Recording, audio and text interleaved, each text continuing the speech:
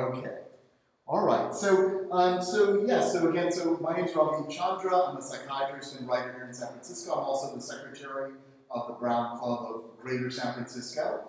And I'm so pleased to have Professor Rose McDermott here tonight.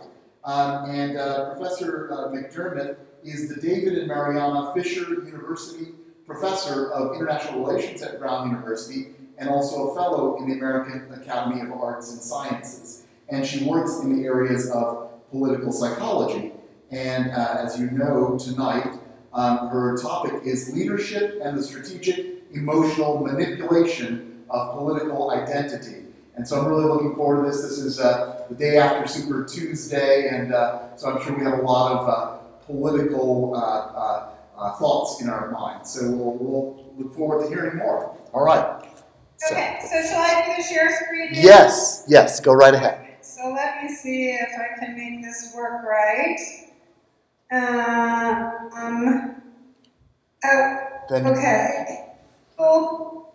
Let me see, where's my... I thought that I had my PowerPoint up. Can you see that? Yes. Okay, great. So thank you all very much for coming. I'm really sorry I'm not there in person. I appreciate your accommodation. So this work I've been doing on and off for quite a while. I've done quite a bit of work on leadership, including a book on presidential illness. And so I'm happy to talk in the Q&A afterwards about Trump. And this is not especially about the current electoral contest between the president and the Democrats, but it can speak to it as well as broader issues. So the basic argument that I make in a lot of this work is that how leaders get a lot of their followers to follow them and to do things that might not necessarily be in the followers' best interest, but it is in the interest of the leader. So basically getting people to, for example, vote against their economic best interest and so on, is by manipulating both identity and emotion. And so social identity, and I'll talk about this more as we go along, is about leaders creating a sense of boundaries around what's an in-group and what's an out-group. And that can change dramatically over periods of time, so that what constitutes a notion of American is very different in, say, 1900 than in 2000. And what is an in-group or an out-group gets affected by leaders' definitions of, okay, this is one of us and that's one of you. And part of the way they do that is by manipulating emotions. Most especially fear, but also anger. And anger in the form of outrage. And manipulating these emotions accomplishes two goals. The first thing it does is make the in-group solidify. We're all in this together. We're going to fight against those awful people who are trying to hurt us or take away our resources or somehow otherwise harm us. And it also gets that group to then be willing to defend against members of the out-group who they believe will hurt them or discriminate against them in some other fashion. So it allows the leader to get the group solidly together and behind them, even if the group has other things that might otherwise divide them, or has people who might not otherwise follow the leader. Okay, so we're going to step back a minute and talk a little bit, and this is very simplistic, so we can talk more depending on your interest, about why emotion works this way and why it's so important.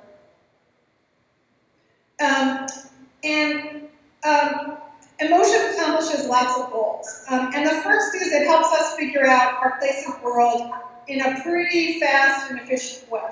So that we don't have to sit down and do some kind of, statistical analysis of all the information we get to decide, how to act and who to like, and all these things we need to make decisions about, hundreds of times a day. And it very efficiently tells us where to allocate our resources. That we love our children, we love our parents, and so we're going to put a lot of resources into them. But we're not going to necessarily put as many resources into our coworkers, even if we like them. and will certainly use resources against people that we don't like or that we think might hurt us. And emotion also allows us to communicate. This is a big baby crying, right? Like, if you've ever been on an airplane with a baby crying, it drives you crazy, and you want them to stop the baby from crying. Partly because that's a form of communication. It tells us this child is in distress, and we're supposed to do something to end that distress, or to help the child. It communicates a whole raft of needs and goals and emotions without even having to use words. And we can see that even in animals, like pets can have emotion, dogs and cats that we love, and they communicate all kinds of things without necessarily saying anything, but we can have deep emotional bonds with them. So that's part of why emotion is such an efficient way for leaders to manipulate followers toward particular political goals. And this happens through the way that emotion can also influence decision making. And it does this in a bunch of ways. And my first point is just that, in the olden days, there used to be a lot of stuff in political science about how what really matters is if it's a positive emotion or a negative emotion. And I think it's really clear that more recent work, which has blossomed in the last 15 years, on emotion and psychology says, no, the specific emotion matters. Anger is going to produce different emotions than fear. And that's going to produce different emotions than happiness. And that's why leaders can use specific emotions in strategic ways to accomplish very particular goals. And one of the most interesting things in this literature really looks at gender differences and how men and women respond differentially on average, right? Not everybody all the time, but on average, so that when you have threat, women are much more likely to become fearful, and men are much more likely to become angry. And that has sort of downstream consequences for behavior, and also for beliefs about how willing you are to take risks, how willing you are to antagonize an enemy, and so on. And I think also helps explain a lot about the gender gap that we see in voting, and the way that in the 2016 election and now in this coming election, a really important swing vote turns out to be white, college-educated women who are suburban. And that's partly because of this particular way that the difference plays out, both in emotion and in identity and in decision making. And it can affect content, what comes up in memory. So we have, if we're unhappy, it's easy to remember bad things that happened to us. Then if we're happy, it's easier to remember things that made us happy, and so on. And again, the issue about risk is that people who are angry are much more optimistic about their likelihood of being victorious in a fight. And so it makes them much more likely to take risks than people who are fearful, who, when presented with a threat or a risk, just want to withdraw. They want to, they are often paralyzed, or they might go and hide. It's a very, very different kind of behavioral response to risk.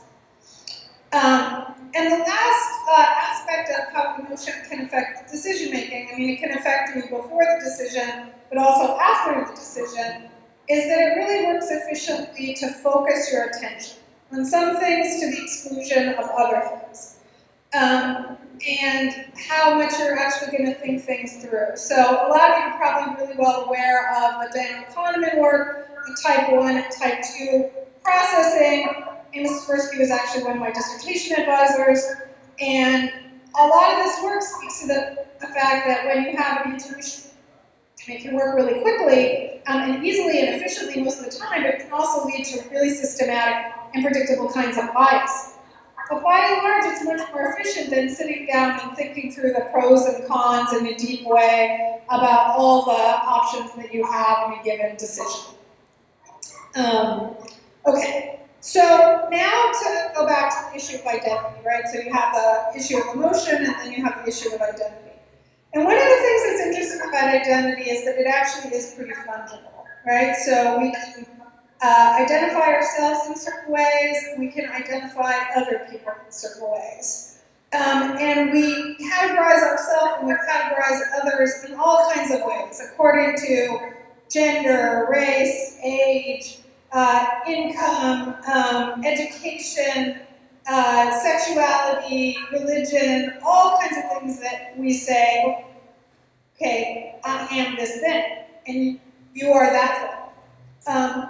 But oftentimes, people strategically pick identities that allow them to self-enhance, right? To feel good about themselves, to maximize their sense of status and power in the world, both to meet internal needs for self-esteem, but also to create communities that allow them to protect themselves against others who might be against them. What's interesting about that is notions of identity really change. So we think, oh, I can't change my identity about race. But how important race is as an element of identity has changed dramatically back and forth in American history for 200 years, right? So after the First World War, everybody entered who was drafted in to fight as Italian Americans and Irish Americans and other kinds of hyphenated Americans. And then they all fought together and they came out and they just self-identified as American. They sort of dropped the hyphen, and the ethnic aspect of it really got dropped in favor of the larger identity because they had all been fighting and believing together. But then, other elements come back in as status, power, and other forms of inequality enter, and people decide again that they're going to categorize themselves according to different aspects of their identity. And leaders can take advantage of this. They can use it strategically precisely because it is so fungible. And this allows them to set the agenda to say, it really matters what your race is, or it really matters what your gender is, or it really matters what your age is. You see tons of this in the current election, right? So, like, African Americans are supporting Joe Biden, and that's why everyone's getting behind Joe Biden. And today I really had to laugh because I heard Dean on the radio, and he was talking about like why Bernie didn't do so well, and he's like scratching his head, and he's like, I just don't understand, why young people didn't come out to vote. And it's like, well, you used to be head of the DNC. You should remember the fact that young people never vote. I mean, it was 4% of 18 to 25-year-olds who voted in 2016. If you expect them to vote, you're an idiot, and that's on you, right? But there's ways in which people get divided up, and the boundaries of that identity get defined by the leader. You can see Trump does this all the time, right? Like, he does it in these very subtle ways, especially around race, where he communicates a particular kind of notion of white supremacy, where he might not completely come out and say it explicitly, but he communicates it in a way that his in-group members absolutely what he's talking about. But the liminal boundaries of that, like what constitutes one group versus another group, can get contested, right? And where you see the contestation most pronounced nowadays is around gender, right? Especially with transgender people, like what constitutes female, what constitutes male, what constitutes gender at all? Is it trans is one thing and non-binary is another? And how do we think through those things? And those boundaries become site of contestation, not just around the issue, in this case gender, but around a much broader political discourse about who's an in-group member, who's acceptable, who's going to be included, and who's going to be excluded because it's that person is the other. And leaders can very clearly draw those boundaries and say, okay, if you're this, you're allowed to be part of the in-group, but if you're that, you have to be on the out. And the interesting thing about this is it's not all on the leader, it's also on the followers. There's this reciprocal understanding, reciprocal attraction, however you want to think about it, where the followers agree, right? They have to agree that this is a definition that they're going to go along with, and that it's going to help establish community. And that's the benefit the followers get. Followers get community. They get a sense of, I'm not alone, I have friends who share my values. I'm willing to overlook differences because we all share these central beliefs or these central values. And that's the benefit.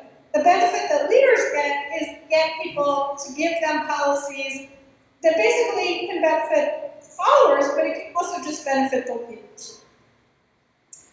That's why these identities allow leaders to be who they are. Because they can get, for example, you see this in the Republican Party a lot, where people will get for followers, people who are economically disadvantaged, to follow a series of policy prescriptions and vote for a series of policy prescriptions that really hurt them economically because they're offered in exchange a social identity that makes them feel good about themselves. Oh, you're better than other people because you're white, or you're better than other people because you're straight, or you're better than other people because you're male, or whatever it happens to be. And that benefit of social status, especially when people aren't necessarily educated to think about the ways that policies affect their own lives, get leaders to be able to have followers vote against their own economic self-interest because they get a social benefit out of it. And, this is easiest when things are uncertain. And there's a lot of ambiguity. You can see a lot of it in the, stuff about the virus now in public policy. When people don't know what to do, and they look to leadership direction and for clarity, and that leadership is either untrustworthy or absent, then you see people either panicking or reverting to their kind of tribal identities. And you see this in all parts of the world. It's not just about the disease and viruses and things like that, but you see all kinds of conflict situations where, like in Afghanistan, if people don't trust the government, they don't like the government, they're going to revert to their king. They're going to revert to their tribal network because that's the group they trust to take care of them under conditions of risk and under conditions of threat. And when we think about are a leader is successful or not, and here by successful I mean can they garner a lot of support? Not that they're effective necessarily in having policies that benefit the majority of the people, but just do they get elected? Can they stay in power? A lot of it depends on their ability to create this cohesive follower group around a particular kind of social identity. To say, okay, these are my people, you have to follow me because if you don't, the other group is going to hurt you. They're going to come after you. They're going to somehow take away your privileges, your rights, your benefits. And so you better stay with me or you're going to be hurt. And I'm going to project that identity. Sometimes it's projected physically by the way they look, the way they dress, the way they talk, but sometimes it's also about delivering particular kinds of benefits, like a Supreme Court seat or a particular policy on, say, abortion that everybody in group likes and everybody in the out hates, or whatever it happens to be. And again, the benefit for followers is they get to have a cohesive community. They don't have to feel so alone. And that's important for people because we're social animals, right? So a lot of how this gets communicated by leaders is public performance. And we're all well aware of this. Trump has rallies for 50 or 70,000 people. You saw a lot of the speeches that Biden and Bernie have been given. And a lot of it is to say, join with us, right? And you guys who are considerers, who aren't sure whether to be with me or against me, see how many followers I have? If you join with me, I'm much more likely to win. And so you want to be on the winning team, so you should join me because you want to be a winner, right? You don't want to be with that group that doesn't have very many people. And you saw a lot of that with everybody co-Biden, right? Klobuchar drops out, Steyer drops out, Buttigieg drops out, Beto O'Rourke endorses him, and you see this incredible consolidation that basically says, okay, we need all these fence-sitters to get together and join our team because size wins, right? And you can think about this as like mentally Now, psychology is an evolutionary psychology, right? Historically, before we had weapons, if you're going to fight with another group, the group that's going to win is the larger group. It's the group that can manage to strategically come up with surprise. And so you're basically saying, yeah, you don't want to be left out in the cold on your own. You want to be with us. And then we're going to deliver these values that you want, this social outcome that you want. And you're not just going to get this large group, this large community that makes you feel good about yourself.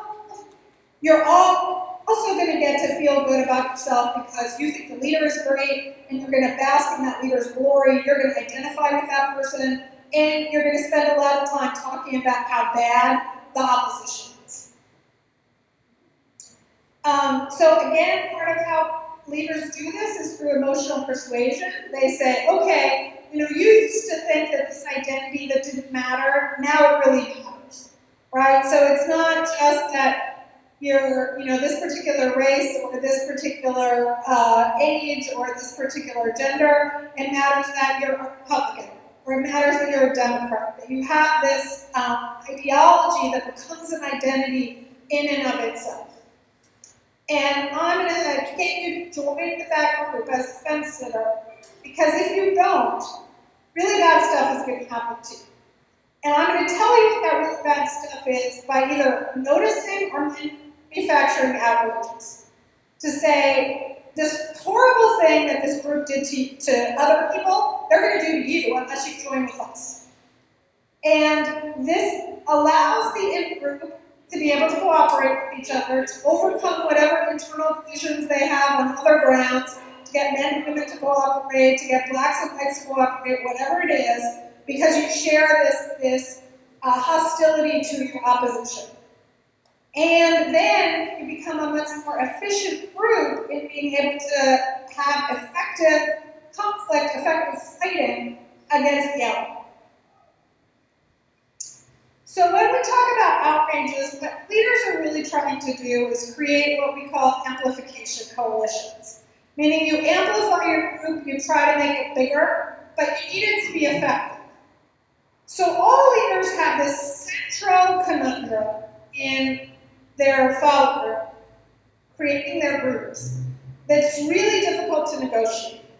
If the group is too small, they're going to lose. They're going to lose fights against larger groups. And if they're too large, there's going to be internal divisions. We saw this in the women's movement. It was really interesting. The day after the Trump inauguration, there were like 1 million women out on the mall, and they were all just women together, and they were opposing Trump. And within a year, you saw all these internal divisions that black women and white women weren't getting along, and straight women and gay women weren't getting along, and trans women and biological women weren't getting along. And so, you had internal divisions that pulled the group apart, and so they weren't able to effectively fight against their opposition because they just fell prey to fighting amongst each other. That's actually one of the ways that opposition can effectively divide their opponents.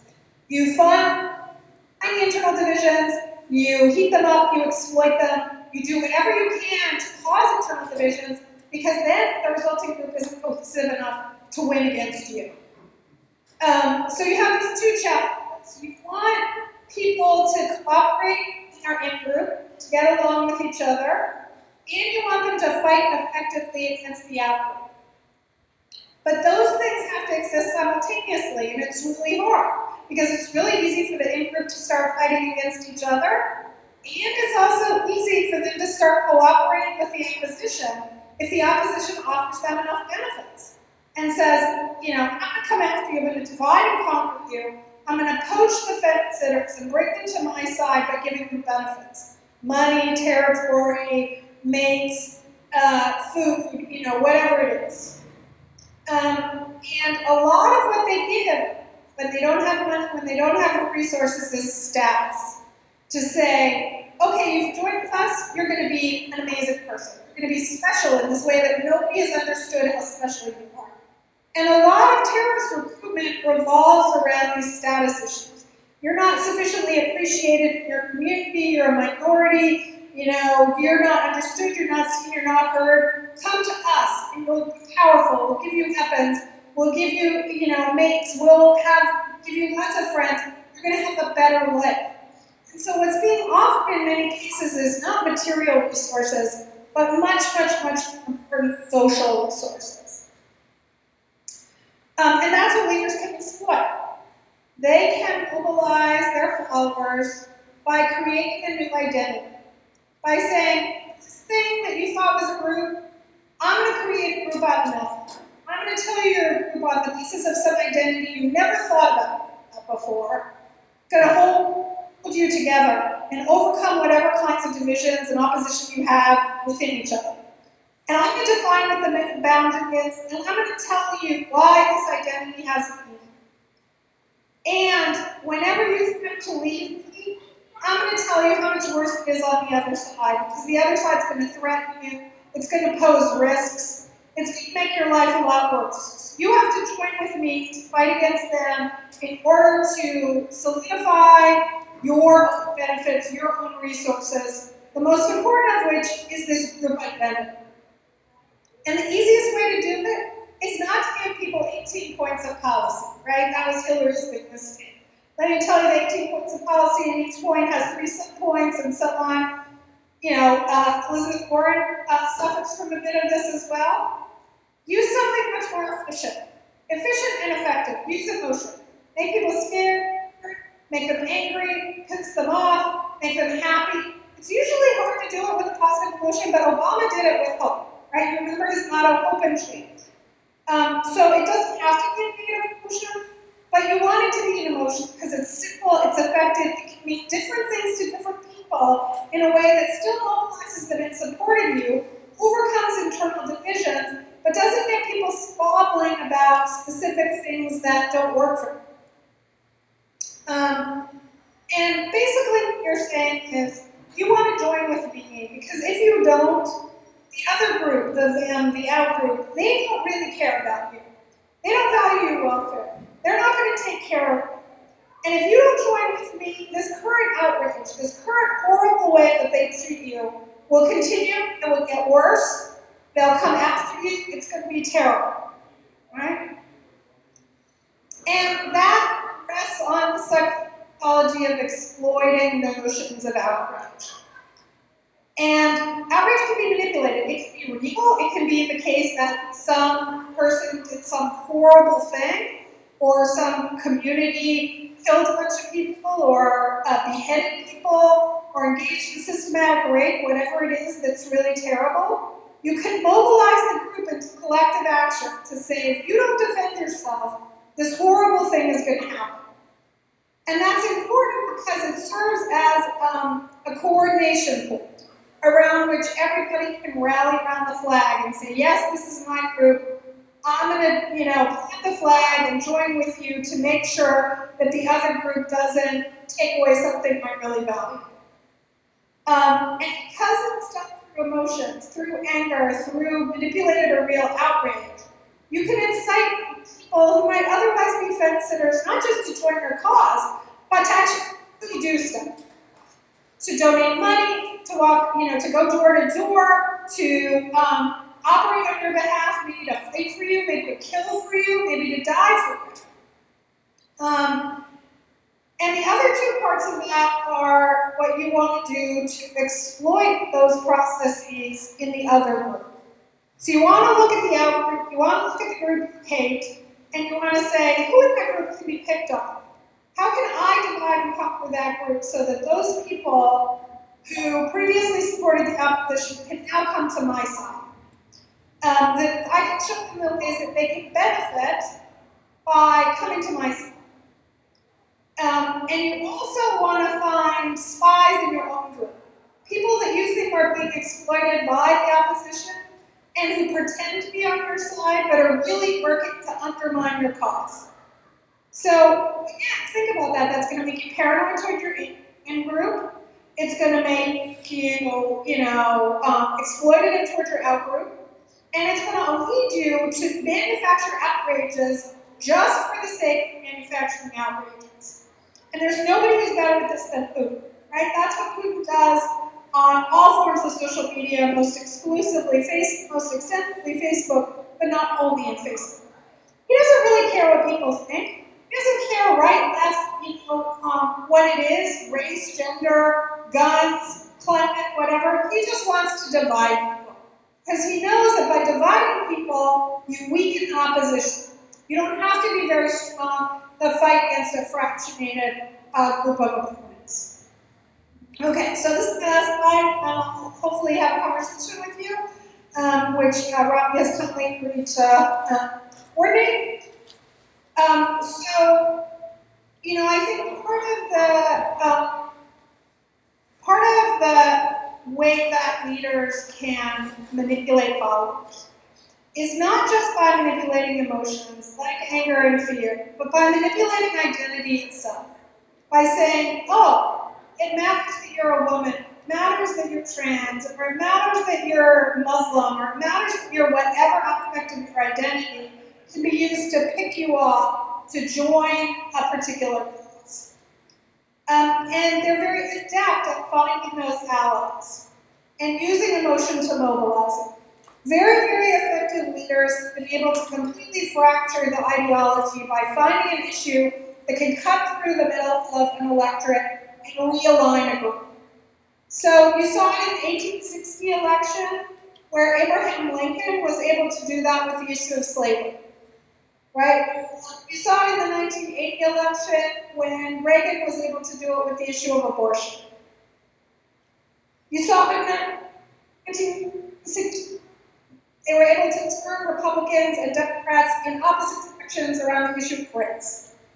So a lot of that is about identifying fractures within the opposition you can exploit, usually through a different definition of identity, identifying an issue as an issue of identity, and manipulating the emotion to get people to be on your side.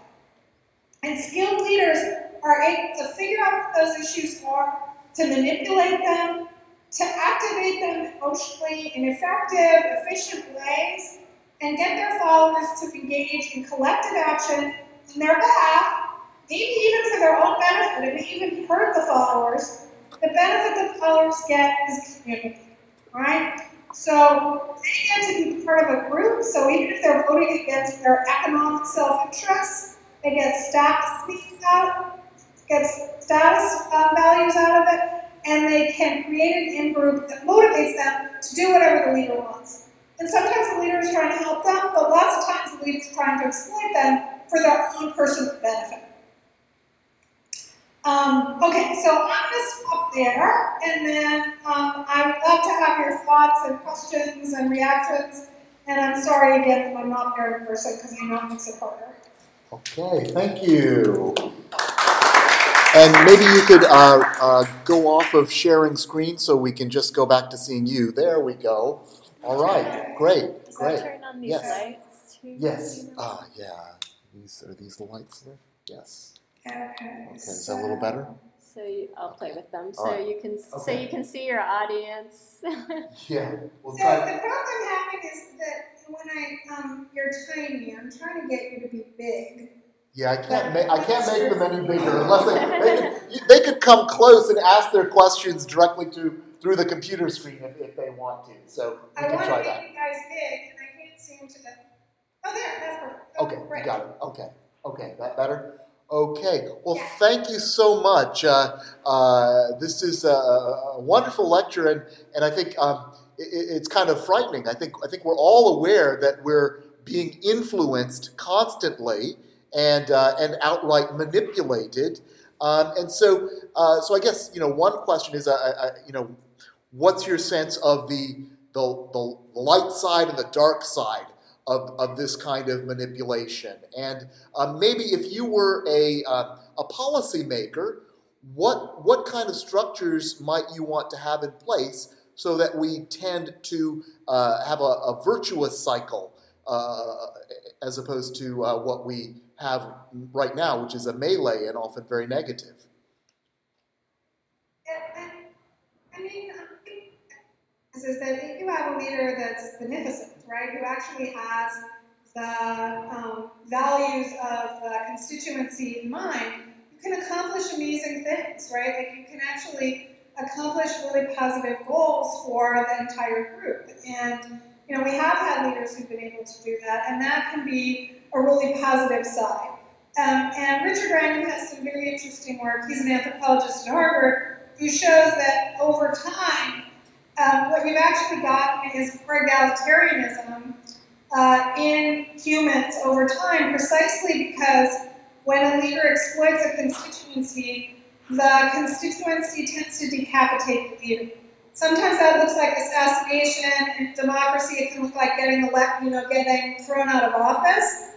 But over time, you do get increased egalitarianism, more democracy, for example. Well, whether or not that'll hold up is hard to tell, but you can actually see that in animals who are bred this way. There was a recent nature show that showed how if you breed, foxes that are friendly across 10 generations, they become more like a cat or a dog, right? They become much more docile. So I think that the main lesson in this is to think through institutions and structures that vet leaders to be people who want to work on behalf of the community and not just themselves. So some of that may be things like conflict of interest laws and making sure that people can't, the emoluments clause. A lot of the things the framers and founders did, unfortunately a lot of those things have been falling by the wayside because we thought we had institutions that supported them, and it turned out it was norms and not institutions. And so they can get violated more easily than we thought. But I think the other thing is to have it not just be a single leader, but to have a collective. A group of people that represent different interests who work together rather than all the power in the hands of a single person. So, some of the work that I'm doing on, for example, nuclear power, there's a group of us working really hard to try and not have all the nuclear codes only in the hands of the president. Forget who the president is. It can be Nixon, it can be Clinton, it can be Obama, it can be Trump, but no one person should have complete and sole authority and control over weapons that are that destructive. Have it be some constellation of people, the Chairman of the Joint Chiefs of Staff and the Secretary of Defense and, the Speaker of the House or something like that. We haven't gotten very far with it, but that's our goal. Just trying to think about institutional ways to constrain leaders from exploiting their constituencies. I'm not sure, does that answer your question? Yeah, no, that's wonderful. I think a couple things caught my ear. One is a vetting process. So that brings up the question, someone like Donald Trump, for example, I think there were probably a lot of people early on in the Republican Party who did not want him to run or who wanted him to drop out and so forth. So, what would that look like in our democracy where anybody can run? And he obviously was able to attract a lot of emotional support. And yet, maybe there were things about his character, his finances, his kind of destructive nature that maybe other people would have said we don't want at the helm, or cognitive ability even. So exactly. I'm a psychiatrist, so right. So one of the vetting things that has been suggested is having a full psychiatric exam. So what other things? That's actually a lot of work that I've done as a medical ilm. There's been a number of proposals to every candidate. Not just somebody who reaches the point of being a nominee has to have a medical exam that includes a cognitive exam before being sort of allowed to enter the fray. The problem is that there's a lot of controversy over who are the doctors who do that exam. Like, do you have 3 Republicans and 3 Democrats? How is it that you do that? And one of the issues that kept coming up, which was interesting to me, was somebody who said, okay, let's say a woman wants to run for president. And let's say she's had an abortion. That's a medical part of her history that lots of people would say is completely irrelevant to her ability and willingness to run for office and to make effective decisions.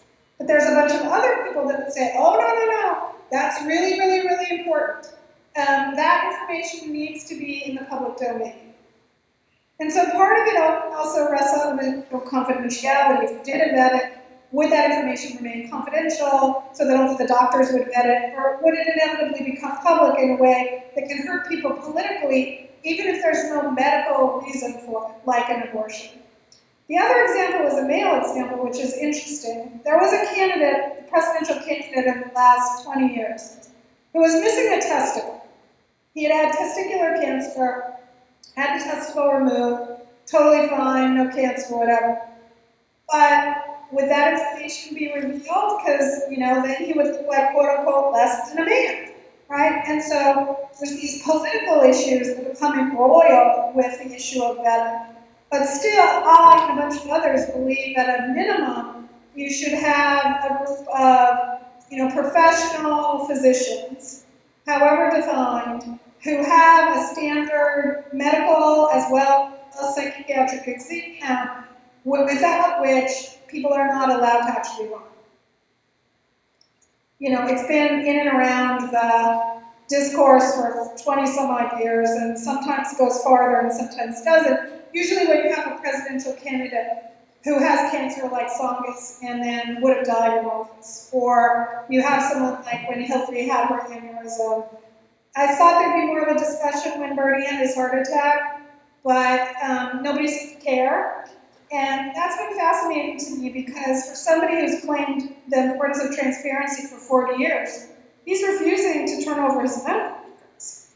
And that tells you it's bad, right? And you don't need to know a lot. You just need to know he's a 78-year-old man who had 2 stints after a heart attack. And that tells you he's not likely to live through his first term should he be elected. And think about the worst case scenario. He's the nominee, and he drops credit between the nominee election. That hands it to Donald Trump, right? So, you need to think about those other aspects. And, people have to decide how important they think it is, and I don't think they always think about it. Thank you. I think I'm going to turn it over to the audience. I have lots of more questions, but I'll turn it over to the audience. Does anybody have something ready to go that they're wondering about? Yes, why don't you speak up or come up? Yeah, I'd like to follow up on the vetting idea. A lot of the emotions that you discussed are not only fluid, but ethereal and kind of nebulous. And I was wondering if instead of vetting the political leaders' competency or solidness, that one could vet the emotions which are being used to manipulate the larger population. Could you hear that? To vet. So, yeah, part of it, it got a little digitized, but can I ask you what you mean about how you vet the emotion? Like, do you have an idea about what that would look like, or?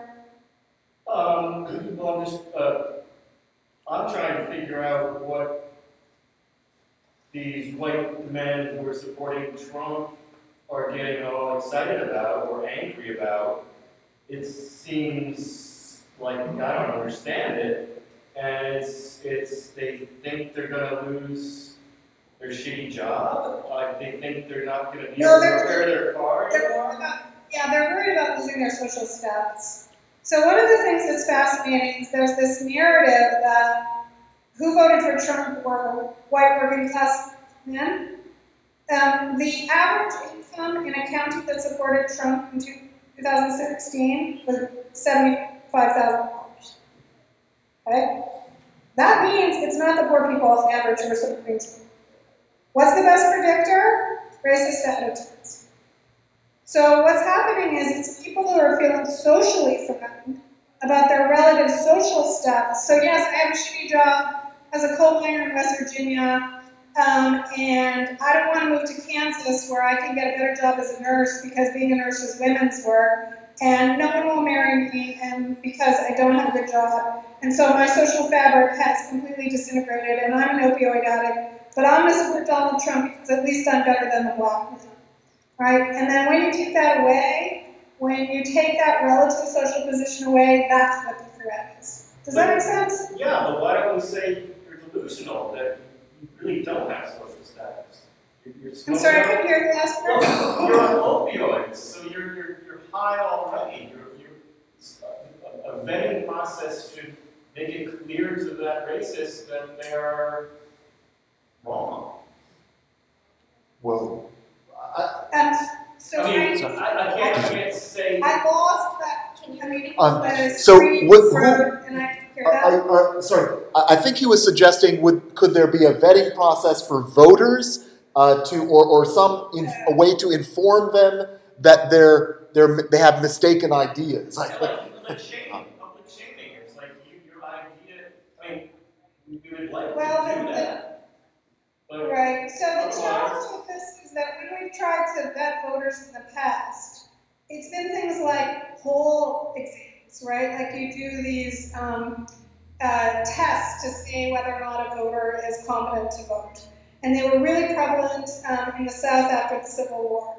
And I have to say, I took one of those polling tests that was the South after the Civil War. And I'm a PhD in political science from Stanford. And I only got 2 out of 30 questions right. I mean, it's a hard test, right? So they're designed to make people fail. And so the reason they're designed to make people fail is they administer it to black people but not white people. So, stupid white people can vote and smart black people can't, or whatever it is. But the question is, who designs that test? And the way the founders did it also had some bias, right? You had to be a landed man. So it wasn't just around gender, and it wasn't just around race. But you had to be a landowner.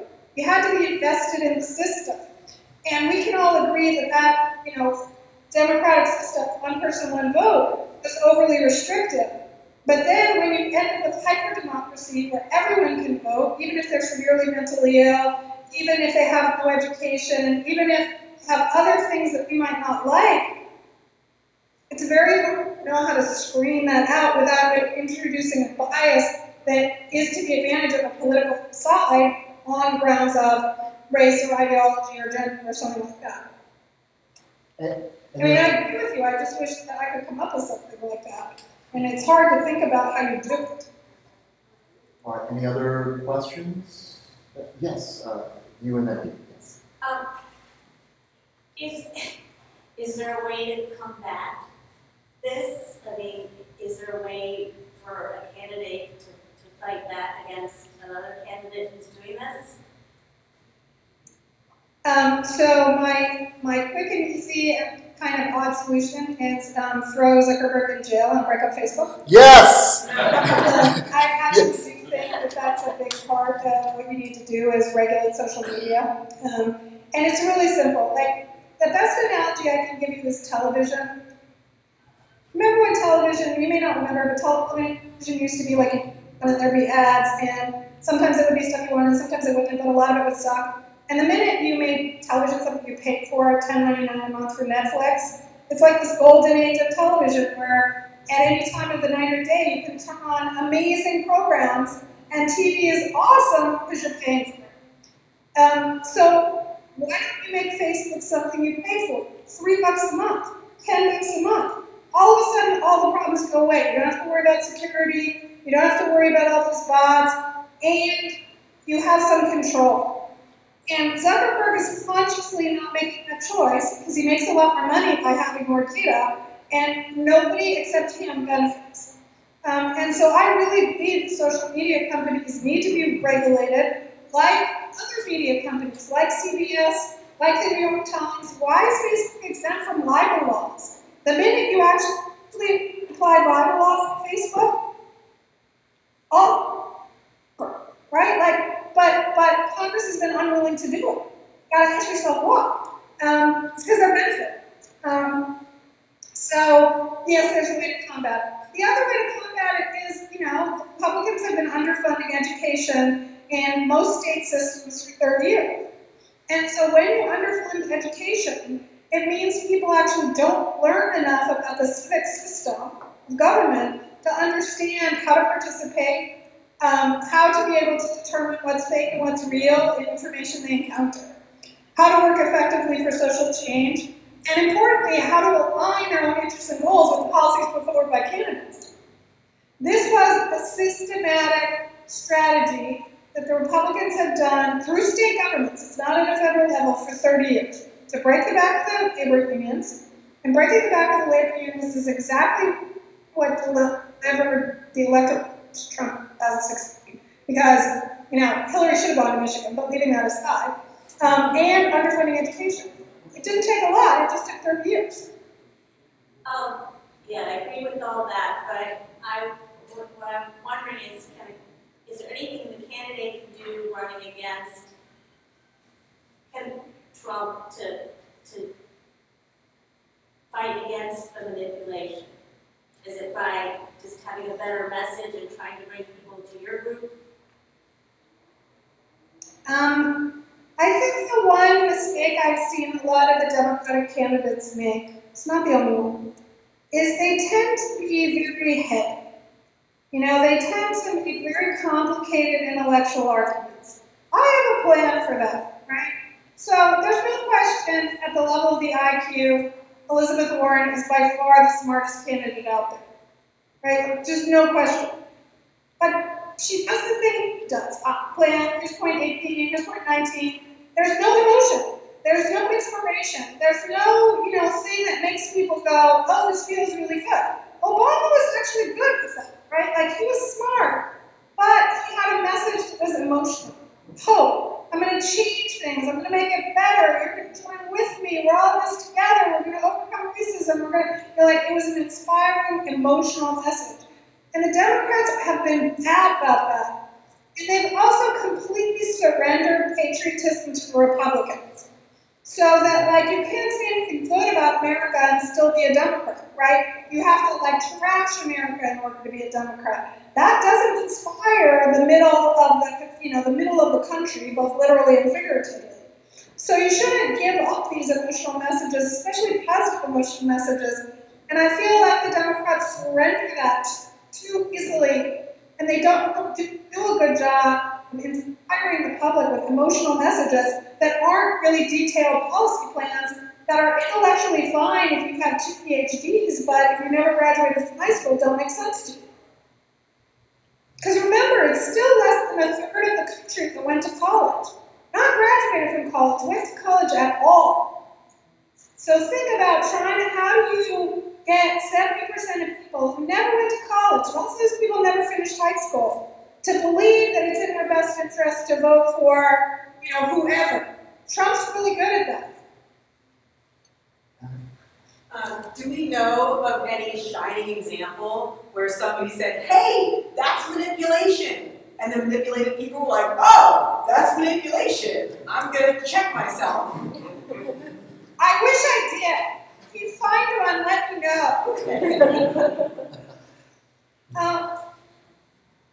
Part of the problem is the deep fakes are getting so good. I went to this talk a couple months ago at Stanford where this woman from Cornell was doing a project on this, and she had a dozen deep fakes.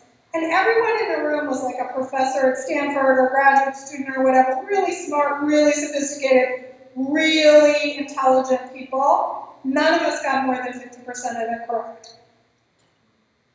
In both directions. We thought some stuff that was real was fake, and some stuff that was fake was real. Yes. So I really liked your point about social media. I was going down that same road because companies like Facebook make their money based on click-through and the whether it's fake content or real content, ultimately the things that create the most traffic for them are the things that create the outrage that you were talking about. But that outrage is almost always fed by anger. And so it was interesting when you use the Obama example, because he was very calm and collected. But watching something like Joe Biden, he's trying to paint this picture of the soul of the country and sort of go down that hope path. But at the same time, he's trying to be angry. And all the Democrats were clearly kind of straddling that weird thing where you're going to get more energy out of people if they're angry, but you're trying to make them hopeful. I'm just kind of curious, how do you straddle that properly? I lost part of the middle of what you were saying. So were you saying that who was making people angry? Well, I was saying that, Biden, for instance, is kind of straddling this, at one side of him, he's saying with the soul of the country and trying to make it this beautiful, almost hope thing. But on the other side, he's trying to be angry about where we are. And I feel like that clouds the message somehow, and that the anger is actually going to win, just based on what I was saying about Facebook? Yes. So, I mean, I think it's hard to straddle that, path and negotiate that space. And partly, I think you have to go to your audience, right? So there's some audiences where it's better to use anger, other audiences where it's better to use hope. Like, hope is best with young people. The problem is young people don't vote. Anger is better with using with an audience of men. You can think about how you target it to your audience. But I think that the best message that I see be most effective and most unifying is around defeating Trump. Right? So it's a simple message. It can overcome a lot of internal divisions, has a lot of emotion behind it because people have a lot of hatred toward Trump, a lot of resentment, a lot of fear. And those are the messages that tend to be, simpler and can have an emotional tinge. I felt like since the victory in South Carolina, I'm sorry, could you repeat that? Could you repeat that? That dropped out. Since South Carolina, I felt like Biden's had a lot more confidence and a lot more energy, and he's done a better job at communicating. It's like because he's winning, he feels better, and so I think it actually his hardest speaking issue is around the stutter, and so when he feels confident, he doesn't have to spend as much anxiety overcoming the stutter, and so you see a much more fluid speech in him. And I think that's keeping a simple message, defeat Trump, allows the internal divisions between the left and the moderate part of the party to come together because everybody can be on board about defeating Trump. That said, there's a ton of Bernie supporters that will not support anybody but Bernie, right? And you just have to know that. It's interesting that a very high percentage of those are people who typically don't show up for the polls. So it's not like, with Trump, his base of support is old white people. And they show up at the polls 60 to 70%. Like, they show up. And so, that turnout is the key of every election. And he has a built-in base that's unemployed and retired. And so they have nothing better to do, and so they show up. And it's a challenge. Anything else? Well, if there's not, maybe I can have a question in between as well. So there's been a rise in individualism and narcissism, and with narcissism, I think we're more prone to anger and antagonism and so forth. So are we entering a totally new phase of American life where we've lost the civic engagement? We've lost a lot of this community bonding agent, and now we're just we're left with much more antagonistic emotion, or more prone to it. And or is this just? Do you think this is just a wave, and we're going to pass through this? What's your sense? No, I mean, I think that's an incredibly astute observation and question. And the data that I've seen is that narcissism has actually risen in society since around 2007, which is when iPhone came in to widespread use. And so a lot of this really is Instagram and Snapchat and TikTok. And, my life is great and your life sucks, even though I take a picture of my life while it sucks. I'm making everybody else think it's great, or vice versa. And that obsession with selfies and so on. And, Jean Twenge has done a lot of work on how this affects adolescents in particular, and how it increases anxiety, alienation, depression, but not exclusively. So, narcissism used to be one of these things where it was like 3% of the male population and 1% of the female population. The last averages I saw was 3% of the female population and 7% of the male population. That's a doubling in 20 years. That's just shocking. And that goes along with entitlement, lack of empathy, not treating other people well, and it does dissolve the social fabric in exactly the way that you say. And the challenge is that the way to overcome it is through social interactions, real social interactions, not mediated ones through electronics. But people get really addicted to their phones, and so they don't actually have face-to-face conversations. I see this with my students all the time. They'll sit next to each other and text, and God forbid they actually talk to each other. And the problem is that then what you get is much higher rates of mental illness, too. And one of the things that's so interesting about that to me is the study that, Facebook is really evil. And one of the things that happens with Facebook is they actually manipulate emotions, right? They go in and they create contagions, emotional contagions within their algorithms to study things for people who pay them money to do that. There's a lot of that. And every time you click terms and conditions, you agree to that and you don't know you're agreeing to it. But it's not just that they're selling your information that you like Charmin toilet paper over, Scott toilet paper. They're actually manipulating you for people who are studying that to try and do things not just for elections, but for all kinds of things, right? And so my favorite study in this regard was they said, okay, what's the average number of confidants associated with the number of friends you have on Facebook, right? So a confidant is somebody that you feel like can tell anything. Your secret, your worst flaw, your worst mistake. How many confidants do you have? And there's a complete linear relationship such that the more friends you have on Facebook, the fewer confidants you have. So, do you know what the average number of confidants for somebody on Facebook is? Average. 1.5. Less. Anyone else want to take a guess? 1. Nope. 0? Well, the definition of confidant is how many people you've had an in-depth conversation with. Not have. Or Have currently. have currently. Have currently. Okay. Have currently. So 0. 0. Why? Because people who have confidants actually spend their time with their confidants. They're not on Facebook all the time, right? So there is a way that it's these technological things dissipate the social fabric. It's the dopamine thing. They love the hit, the like, the email, the this, the that, the other. What they don't understand is a lot of the human factors that were designed into the iPhone, they didn't come from God. They were designed. They were designed by 6 25-year-old straight white guys who made every decision about notifications based, and this is a true story, on whether or not it would interrupt them getting laid. Okay? So, do you think your life is being run by your choices? It's being run by 6 20-year-old guys who only care about sex. Okay? So you might be okay with that? That's more a thing to think about, right? Welcome to my phone. It's a nice flip phone. I never will have a Facebook account.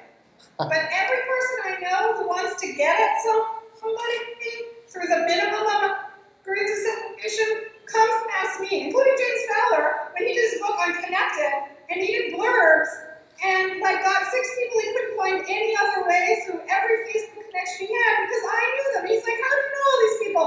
I'm like, I talk to people. I know it's this radical thing, but you just talk. You pick up the phone, you actually talk.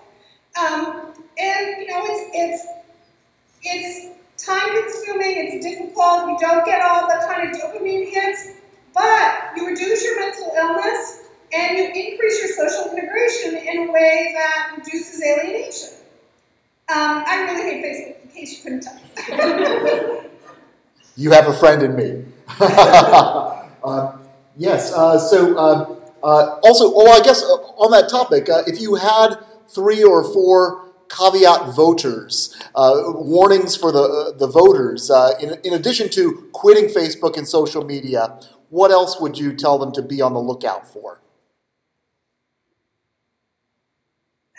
Well, I do think quitting social media is important because I think you get a lot of information that's not real and not representative of accurate information. Find a trusted, vetted news source. I don't care what it is, CNN, NPR, PBS, whatever it is, not Fox News, because they lie to us. And follow it regularly. New York Times, Washington Post, whatever it is. Doesn't have to be a lot, but one thing. And the other is sit down seriously and ask yourself, what are the most important issues to you? right? Is it guns? Is it climate? Is it nuclear weapons? Is it, what is it? And then figure out on the issues you care about where each candidate stands so that you make sure that you're actually voting for somebody whose policies align with your values and not just with your amorphous sense of what your friends are doing or what you think like you want. And we have a cadre of close friends, and we do that before every election. We do a matrix, the issues we care about, where the candidates stand. And, like I have a friend who really loves Bernie. And when she wrote down all her policies, it's like, he does not align with the stuff I care about. I really care about foreign policy. He doesn't know shit about foreign policy. I really, really care about guns. He's bad on guns. I can't vote for this person I like the best because I need to vote for somebody whose policies align with mine. And I think it's hard for people to do, but it's important. Okay. Yes. I'm wondering if you could speak a little bit about identities that could potentially divide up the Trump coalition. For example, I see the 99%, 1% rhetoric being like one possible way to divide up the Trump coalition, but are there any other emotional-based identities that could split up? I'm sorry, you dropped out. Can you start again? Sure. I'm wondering if you could speak about any identities that could help break up the existing Trump coalition, such as 99% rhetoric, but anything else that would divide off subgroups from the existing Trump base. So the economic stuff for sure. Like, if you can get people to actually understand how bad the tax cut hurt poor people. That there's a whole sequence of policies that were put into place that really hurt. So the economic issues, I think, are important. The other are religious issues, and you've seen a little bit of the breaking off of the true evangelicals, who have, to some degree, started to break away. They don't necessarily endorse the Democrats. For this man who has had sex with porn stars, who's paid off porn stars, who's has a potty mouth, who engages in these things that are really alien to my religious values. And you've seen that a little, not a lot, because then the counter narrative is always around abortion. But I have seen a bit, especially around the porn stars. I think other issue really that is not being exploited is this piece about patriotism and nationalism. Here's a man who sold us out to a foreign power. I mean, if Obama had done that, think about what would have happened in the Republican Party, right? So people who actually are deeply committed to the country, that is a constituency that you can move, and that the Democrats have not made any attempt to shift, but they should.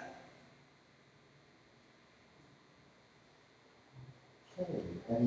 Anything else? Well, I have just one left. So can you compare and contrast Bernie and Biden in their strategies, and which you feel are more effective in terms of leadership? The truth of the matter is neither one of them's great, right?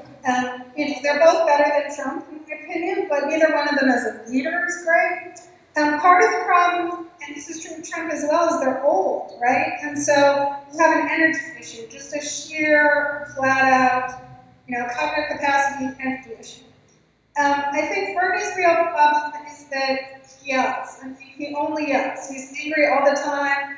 He only has one emotion. He wants everybody else to only be angry all the time. It's exhausting, right? And maybe notion where we could get to, but it's all out of anger. It's not out of any kind of sense of inspiration or hope, which Obama offered. The problem with Biden is he's just, he has been lacking in a clear message and a clear vision, and he's been kind of low energy, right? And so it's hard. He's had a lot more energy since he's had confidence, and that may help. Trump is also somebody who's just like a lot of anger all the time, and it's extremely narcissistic anger, but somehow his base responds to it, They're all really old. And, if you think about their life expectancy and their health situation, and I mean all three of them, right? None of them's in really great shape. Biden's had an aneurysm, Bernie's had a heart attack, Trump eats like shit, never exercises, and, is about 100 pounds overweight. They're all just not, they're not, you think of as charismatic leaders. The problem is people that have put themselves forward, none of them are really an alpha, right? So if you think about an alpha, it doesn't have to be male, but an alpha, there's 12 really, when I was watching the 18 people who were running, it was a great cabinet, right? A cabinet, you could see who the Secretary of Defense was going to be and who the Secretary of State was going to be, and housing and urban development, it's a fabulous candidate. The problem is, you don't have a president. Trump's the exact opposite, right? He's big alpha, and he's got no betas. He's got no gammas at all. And so you have a really ineffective cabinet. But the Democrats should have been able to mount somebody better, and I don't know what they could, to run office, right? Who could take 2 years out of their life to run for office and basically have a public colonoscopy every day about every aspect of your life? Who wants that, right? Only a narcissist or a true altruist. And the true altruist, I think of somebody I thought of Andy that way. He doesn't get very far, right? Did you say Andrew Yang? Yeah. Okay. I mean, I think he was in it for the country, for other people. I'm not saying, I loved all his policies, but I don't think he was in it for narcissistic reasons. I could be wrong about that, but that was my impression, right? But, Tom Steyer, total narcissist, right? It's very, very difficult to think about who is not a narcissist who would be willing to put themselves in that position. Is there just a kind of And part of it is a structural thing where you should change the election system so that you don't have 2-year presidential races. Sorry, you said yeah, I was just kind of following your thread there. If the heir apparent for the political candidacy on the Democratic side were to pick an apt vice president that had that type of charisma that might offset, as part of a team, is there anyone out there in the world that you've seen in the past year that you think could amplify that? I think Biden will choose either Stacey Abrams or Susan Rice. He's going to choose a couple. And I think it'll probably be Stacey Abrams. And she's very charismatic, right? She is really charismatic.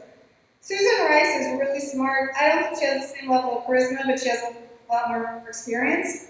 Either one of them, fabulous. And then he'll get in and he'll put Lonnie Guinier on the court.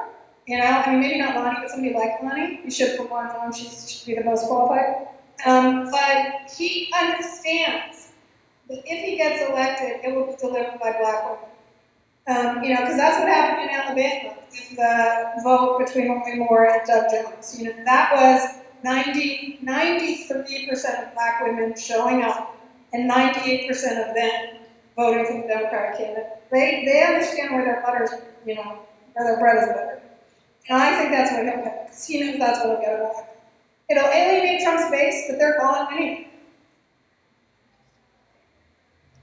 Okay, well, I think we could probably keep going. You could do a weekly show on CNN. We could broadcast it right here, if you'd be willing. I really appreciate you letting me do it remotely. You're very to let me do that. I appreciate it. So all of you should feel free to email me if you have other thoughts or questions. I'd love to hear your thoughts and reactions. This is ongoing work I do on narcissism and leadership and a number of these topics on emotion and decision making. So, the brown undergraduates are the smartest people on the planet, even when they graduate. So I always love to hear your thoughts and ideas. And so please feel free. I'm really easy to find. Rose_McDermott@brown.edu. And I really appreciate you coming. I really appreciate you letting me do it remotely. And I'm sorry I'm far. Can I just say one thing? Yeah. My daughter, Emma Wexler, you were very inspirational to her. Yeah, I remember her. She's great. Yeah, so she told me you have to go see Rose, so that's why I'm here. No, that's great. Well, say hi to her for me. She's great. You should be very proud. I am. All right. Thank you so much.